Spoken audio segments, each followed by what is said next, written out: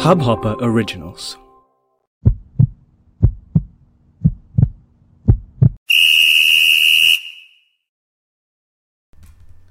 Are you tired of the media constantly bashing your favorite football club? Are you fed up of the clickbait content? Are you annoyed that the media in your country just covers one sport and it isn't football?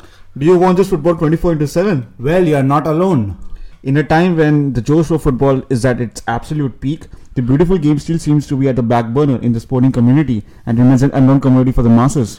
Keeping that in mind, we have launched Unofficial VAR, a Hubhopper's original where I, Prasad Bhutkar, Shlomoh And Suprotim Gupta talk about all things football, ranging from European football to Indian football, covering every aspect in detail of all the events that are taking place, and make sure you're experiencing fresh content every week while attaining a different perspective. Yes, you heard me right. A different perspective of the beautiful game that we all love to watch and play. Well, my question to you is, are you ready for this?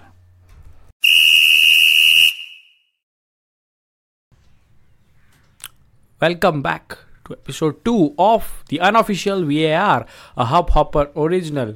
What a week of football this has been, and there have been so many results around the footballing world, the domestic leagues, the Champions League. Well, some performances have led to, high cigarette sales with Marlboro, and we all saw what happened at Old Trafford. Even the Heineken sales have gone up. Well, before we get into anything on this episode, let me introduce myself. I'm your host, Prasad Bhutkar, and I'm joined by my co-hosts, Suprotim Gupta and Shlomoh Samuels. Well, guys, have you tried Heineken? Yes, I have. Have you, Shlomoh? No, I don't drink. So Shlomoh, you should. Di Maria could be the brand ambassador of Heineken. Well, guys, I know you're keen. I think Pogba was a little high when he got that red card. Pogba. Well, I am sure that wasn't beer. That was whiskey. But that tackle was whiskey. But let's get into what we are going to do on this episode. And since it's a weekly episode now, we are going to get you a review on the Premier League. We're going to talk about the Madrid Derby. Go to the Champions League game, Man United versus PSG. Arsenal's shocking defeat to beat Borisov in the Europa League. One result where the entire world is waiting to know what happened. I know it happened. It won't happen the next week, hope so. And Chelsea versus Manchester United in the FA Cup. So much to look forward to on this episode of the Unofficial VAR. Supro, starting with you, where the Marlboro sales went high. Sarri's team has lost 6-0. Yeah. Man City 6, Chelsea 0. Absolutely clinical performance. I won't say clinical. Out of the blocks. On fire. What do you comment on the game? Yeah, it was a shocking result, especially where the Premier League is heading at the end of the season. And what surprised me was the last time Chelsea and Manchester City played at Stamford Bridge. Sarri recognized the fact that his team weren't as good as Manchester City, and therefore he went with a very conservative approach. But surprisingly, he tried to play 2-2 with Pep's Manchester City at the Etihad Stadium, and he paid the price for it, where Manchester City were up 4-0 at the end of 30 minutes. They were never in the game, Chelsea. That is, they had a couple of shots on target, just like against Bournemouth. And Sarri has a humongous job to do at the moment because of the result against Bournemouth now because of the result against Manchester City. Their goal difference has taken a big hit. They have now conceded 29 goals in the Premier League, so now they are 6th in the table. Suddenly, they were 4th in the table and they were the favourites to qualify the top 4, and now they are 6th. This is the beauty of the Premier League. And Sarri, if he doesn't stop this downslide, then maybe he'll lose his job. Oh, absolutely. And they were 5th before they played the game. Then they became 6th. And you rightly pointed out 4th 2 weeks back when Arsenal beat them. And it's gone all downhill from there for them in the Premier League. Well, Arsenal earned a scrappy win over Huddersfield. Although there are so many questions on the selection, we'll do that a bit later in the future episodes. United were 3-0 winners over Fulham. Liverpool were back on track, beat Bournemouth 3-0 at home. And Tottenham Hotspur, against the run of play where Leicester were kind of the better team, still came out with a victory 3-1 at Wembley. Courtesy Heung-min Song and Eriksen brilliance. They aren't missing Harry Kane and Dele Alli, by the way. Those two are out. and they are performing up to that levels. Well, Shlomoh, let's get you on board and the Madrid Derby. Did the result surprise you? I remember you saying it would be a draw. Was that Madrid's performance a surprise? Real Madrid, by the way. I think yes, because Madrid usually turn up. I think Supro has said once. They play like a season very like not so strongly till Feb, and then post Feb they start to pick up. So The business end, yeah. Business end and Madrid. I think like they do like a hostile takeover of the whole of Europe from like Feb to May. So I think this is how Madrid turned up, and I was surprised at the result.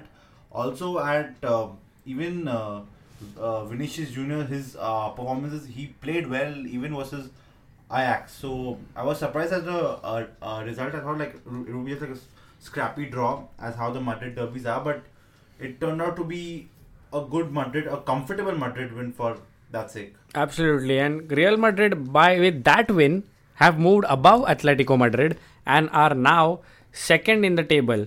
Well, Supro, you remember we were talking in the season before the previous El Clasico, after the El Clasico, the fiasco, the Lopetegui fiasco. Yep. Very good progress from them, after that, isn't it? Yeah, they never believed in Lopetegui's philosophy, and that was a big problem.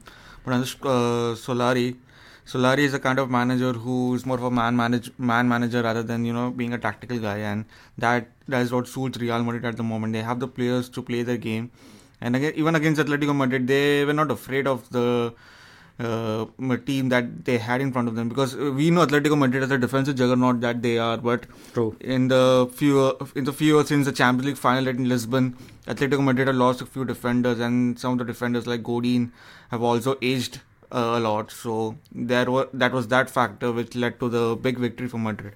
Shlomoh? I think I just butted in, but in terms of Solari, I think the media pressure hasn't been much on him in terms of Lopetegui, because Lopetegui, he lost his job just before the World Cup, barely like 5-6 days before the World Cup, and I think Solari doesn't have much pressure as a Zidane or a Jose Mourinho when they were Madrid. So I think that's what's worked for him, and he's slipped under the radar and comfortably doing the job at Madrid. Yeah, and Shlomo, Bilbao and Barcelona played out a 0-0 draw, meaning that Barcelona had a chance to extend their lead, but now they're just 6 points above Real Madrid with an El Clasico to go. And mind you, Real Madrid are in the form of their life from February to the end of the season. Do you see Barcelona still going on to win the title? So I think the title should be decided at the El Clasico. If it's a draw, maybe it turns out to be Barcelona's way, but you never know. Madrid might just come from behind and sneak a win. I think this is at the new Camp Nou, the El Clasico. I think it's happening in March, so it should be a fairly exciting game. And but the title is up for grabs. Barcelona are known to slip up a little bit towards the end of the season, and Madrid there come like from the behind. They're slow from the blocks, like maybe like a Usain Bolt in his prime. But once they hit their stride, there's no stopping them. Well, I think I'm sorry to interrupt, but both the El Clasicos now will be at the Santiago Bernabeu. But still, Madrid being the shaky team that they are, you cannot be sure about this Madrid side. Like, it doesn't have those the guy likes of Pepe, and even Danilo's gone, and Carvajal is in and out. So there's so much more work for Solari to do. But Shlomo, let's get your focus on the UEFA Champions League, and I wish we could play the anthem and we could get into something like that. Yeah, something like that. And let's go straight to Old Trafford. Let's open up a bottle of Heineken first. And there was a guy who did that Heineken celebration that's going to be spoken about for weeks now. And his name is Angel Di Maria. The number 7 that didn't work at United. At the moment, the curse that's going on at United after Cristiano's left. And many believed that United could go toe-to-toe with Cavani and Neymar being injured. But Tuchel kind of managed it well, So, take the viewers through the game. Yeah, Tuchel studied Manchester United pretty well, because what Manchester United do is their midfielders go high up the pitch with the attackers and try to create a situation where it creates a 5v3 numerical superiority situation. But what happens is they leave a lot of space behind, and that is what PSG exploited throughout the game. I think the biggest takeaway for Manchester United from this game was that simply in terms of technical level, they are nowhere near the top clubs in Europe, and that is somewhere they have to address in the summer window, because obviously the fans have been crying out for big name signings and signings that will improve the squad. But the biggest issue with Manchester United at the moment is not the defensive issues, it's the technical quality of the team. Apart from Pogba, I don't see any other midfielder that can turn the game around. And Tuchel being such a meticulous coach, he exploited that thing beautifully. True that. Pogba got a red card. That was a rash challenge. Any day a red card. If you see, it has killed off any hopes that United had at Paris. And Mbappe was Mbappe was in the picture. Di Maria was in the picture. But I'd like to point out Marquinhos and Verratti. Yeah. And Marquinhos is a defender, centre back. He was played in mid, and he put in a great shift. And you have to commend, Verratti. Verratti is one of those versatile guys who will turn up at any ground. Mm-hmm. I was reading a tweet, and that's kind of true, because you need your midfield to turn up, especially because when you don't have those two key men in attack.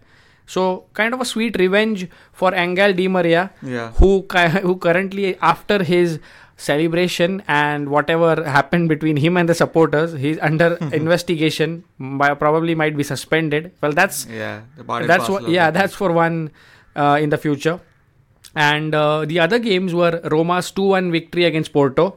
Well, technically speaking, the teams that actually have an away goal tend to get away and go home and get the win, isn't it? Yeah. How important is that away goal for a team? Yeah, it has been an increasing trend in Europe right now to sit back, absorb the pressure, and then hit on the counter. And even Arsene Wenger mentioned that in the 1960s, when the rule was made for the away goals, so that teams are not that defensive and play a more offensive game, it has changed a bit right now in the modern era, where teams go a bit defensive to protect the clean sheet, and then go to the away game and try to score a goal and progress due to the away goal. So yeah, that has been a problem, and coaches are now saying to abolish that rule so that it's a fair game for both teams. But the away goal rule adds a bit of spice to the European games. That's for sure. Absolutely. That's for sure. Yeah. And one more thing is, you mentioned about Marquinhos' position, and it's a big trend right now in Europe, where ball-playing centre-backs who are comfortable with passing are being played in the midfield as a defensive midfielder, so that they can penetrate the lines. And this is something also happening in Fulham with Callum Chambers, where Ranieri has been playing him as a defensive midfielder, where actually he's a centre-back. And Pep tried playing Stones in that place. Exactly. And there are many David Luiz has played there in the past for Chelsea. Yeah. So that kind of is the way going forward. You are short on your midfielders, and you play your centre back ahead, who is more comfortable on the ball, who can distribute well, and who doesn't succumb to the pressure that being applied, because it's all counter pressing these days. Yeah. And Shlomoh, let's get our viewers, before we get to Real Madrid Ajax, guys, keep your eyes on Nicolo Zaniolo from Roma, a wonder kid who Inter Milan sold in a deal with Nainggolan, cash plus Zaniolo, and he's going to turn out to be a great player who's just scoring. He's the prince of Rome. If Totti is the king of Rome, he's the prince of Rome at the moment. And then let's just go to Ajax versus Real Madrid, Shlomo. And as you mentioned, there was Real Madrid 2-1 winners. They have 2 away goals. Yeah. And it's a long way back for Ajax in the second leg. But what were the highlights of this game? So I think Ajax totally dominated this game. Like, they were on top of Madrid. Like, they had a lot of chances, and even the controversial part was the VAR. And Ajax had a total of 19 shots on goal compared to Madrid's 13, and a total of 17 chances created. Yeah, that's a lot. So that's a lot. So and just one scored. And you could see, I could see the old Ajax coming back of Johan Cruyff. Like, what he has started in the 70s, in the 80s, is now right there at Ajax, and they played a very they started pressing Madrid from the start. They started to hound them quite a lot. Madrid they survived the onslaught and they got two goals. The VAR decision I felt was a little bit unfair because Courtois could have maybe just put his hand out, but it was given for offside, right? If I'm not wrong. But, Ajax, I think there are a lot of chances they couldn't capitalize, but I really love the way they have been playing and the free flowing football, and it's a sight to watch them play against the defending champions and holding their own in a Champions League round of 16 time. Absolutely, a legacy club, isn't it, Supro? A legacy club who's bounded by and who's always... Johan Cruyff will always be in the spirits. That guy was a genius. And let's get on to a young genius from Real Madrid, Supro, and he scored the winner in that Real Madrid Ajax game, Marco Asensio. Is he going to be the next big star, the next big Galactico, and be sold for like over 100 million? I can't say that for sure that he will sold for 100 million or not, but yeah, he has a potential to be one of the biggest stars in Real Madrid. But at the moment, there's quite a competition in Real Madrid for the wing position now, with Vinicius Junior stepping up. Gareth Bale has to step up since he's the marquee player for them, and there are other players. There's Lucas Vazquez. So yeah, Marco Asensio will have to step up his game to be the player that Real Madrid can rely on comfortably. And one more thing about Ajax is like to say that the Ajax team is pretty young, to play in the Champions League, and they were very brave throughout the game. They pressed Real Madrid right from the minute one. They were not afraid to, take on the Galacticos that Real Madrid have. And yes, Real Madrid are not in great form and there are lingering issues in defense. But at the end of the day, it is Real Madrid, and you have to play, with a certain bravery to impose their game. Even Frankie de Jong, completely marked Modric out of the game. So I was really impressed by Ajax's performance. But at the end of the day, Real Madrid have the experience of Champions League where, they can absorb pressure and later hit the teams on a counter-attack. And that's how they scored their 2 goals. And not to forget the one game more that happened in the Champions League. Tottenham's 3-0 win over BVB. Where BVB were touted to, roll them over. Supro, whom did they miss the most? Marco Ruiz, without a shadow of a doubt. Godze is not a centre forward. Lucien Favre has tried that idea a lot of times this season, but it hasn't worked well. Mario Götze doesn't have the physicality to play up front. I think they missed a lot of players due to injuries. Absolutely. Even their back four wasn't the first choice back four. Even Paco Alcácer missed the game through a shoulder injury. Lucas Piszczek was not there. Manuel Akanji wasn't present. And Julian Weigl, the key player in the midfield. They missed a lot of players. Absolutely. And I think Lucien Favre won't be that disappointed with the result, because at the end of the day, their biggest objective this season is to simply win the Bundesliga, and for that, if they have to rest players in Champions League and forego that competition, I think the fans will accept that as long as they win the Bundesliga. But can BVB pull off, I think versus the Malaga in 2012-13? They came back at this crazy game at the... A comeback. Yeah, very difficult to keep a clean sheet with Tottenham. That's the issue. Correct. And that was 1-1, Supro, away. Away to Malaga, it was 1-1. And then there were 2 goals scored in stoppage time. Well, Champions League and knockout games, you never know what might happen. Yeah. And talking about knockout games and talking about knockout rounds, let's focus our attention. No, we have to. I'm your unbiased host, guys. Whatever. There was a shock in Belarus last night in the Europa League, and Unai Emery's men succumbed to a 1-0 defeat, a toothless performance. That's being said. The internet's gone crazy. The full form of bait, by the way, is beat Arsenal Thursday evening. That's what the full form has been now. Beep that. And MASTER and BAT. BET, yeah. All the spelling that guys, your thoughts on the game, and where it's obvious that Arsenal lack creativity and their number 10 wasn't in it. Yeah, and I've watched Arsenal for quite some time now, and in my time as an Arsenal fan, I haven't seen a performance that Arsenal have simply failed to penetrate the opposition. And I hardly saw any vertical passes where we broke the lines, we made Kolasinac go inside the box and make cutback situations. All of that was sideways passing, Guendouzi passing it to Mustafi passing it back to Gundozi. Hardly any creativity in the team, hardly any guideline. Due to our defensive mistake, Brad Borisov scored their only goal in the game. Also, one more thing which I observed was that when Brad Borisov countered us, our players were simply jogging, walking back rather than running back and taking the ball back. There was lack of intensity in the game. I think in the back of their minds they thought, yeah, it's a team that hasn't played for 2 months. We are a much better team talent-wise. Our fitness is much better than them, so we can pull off a result. But complacency took over our performance, and we paid a heavy price for it. And Shlomoh, do you think we can overturn? Arsenal can overturn this?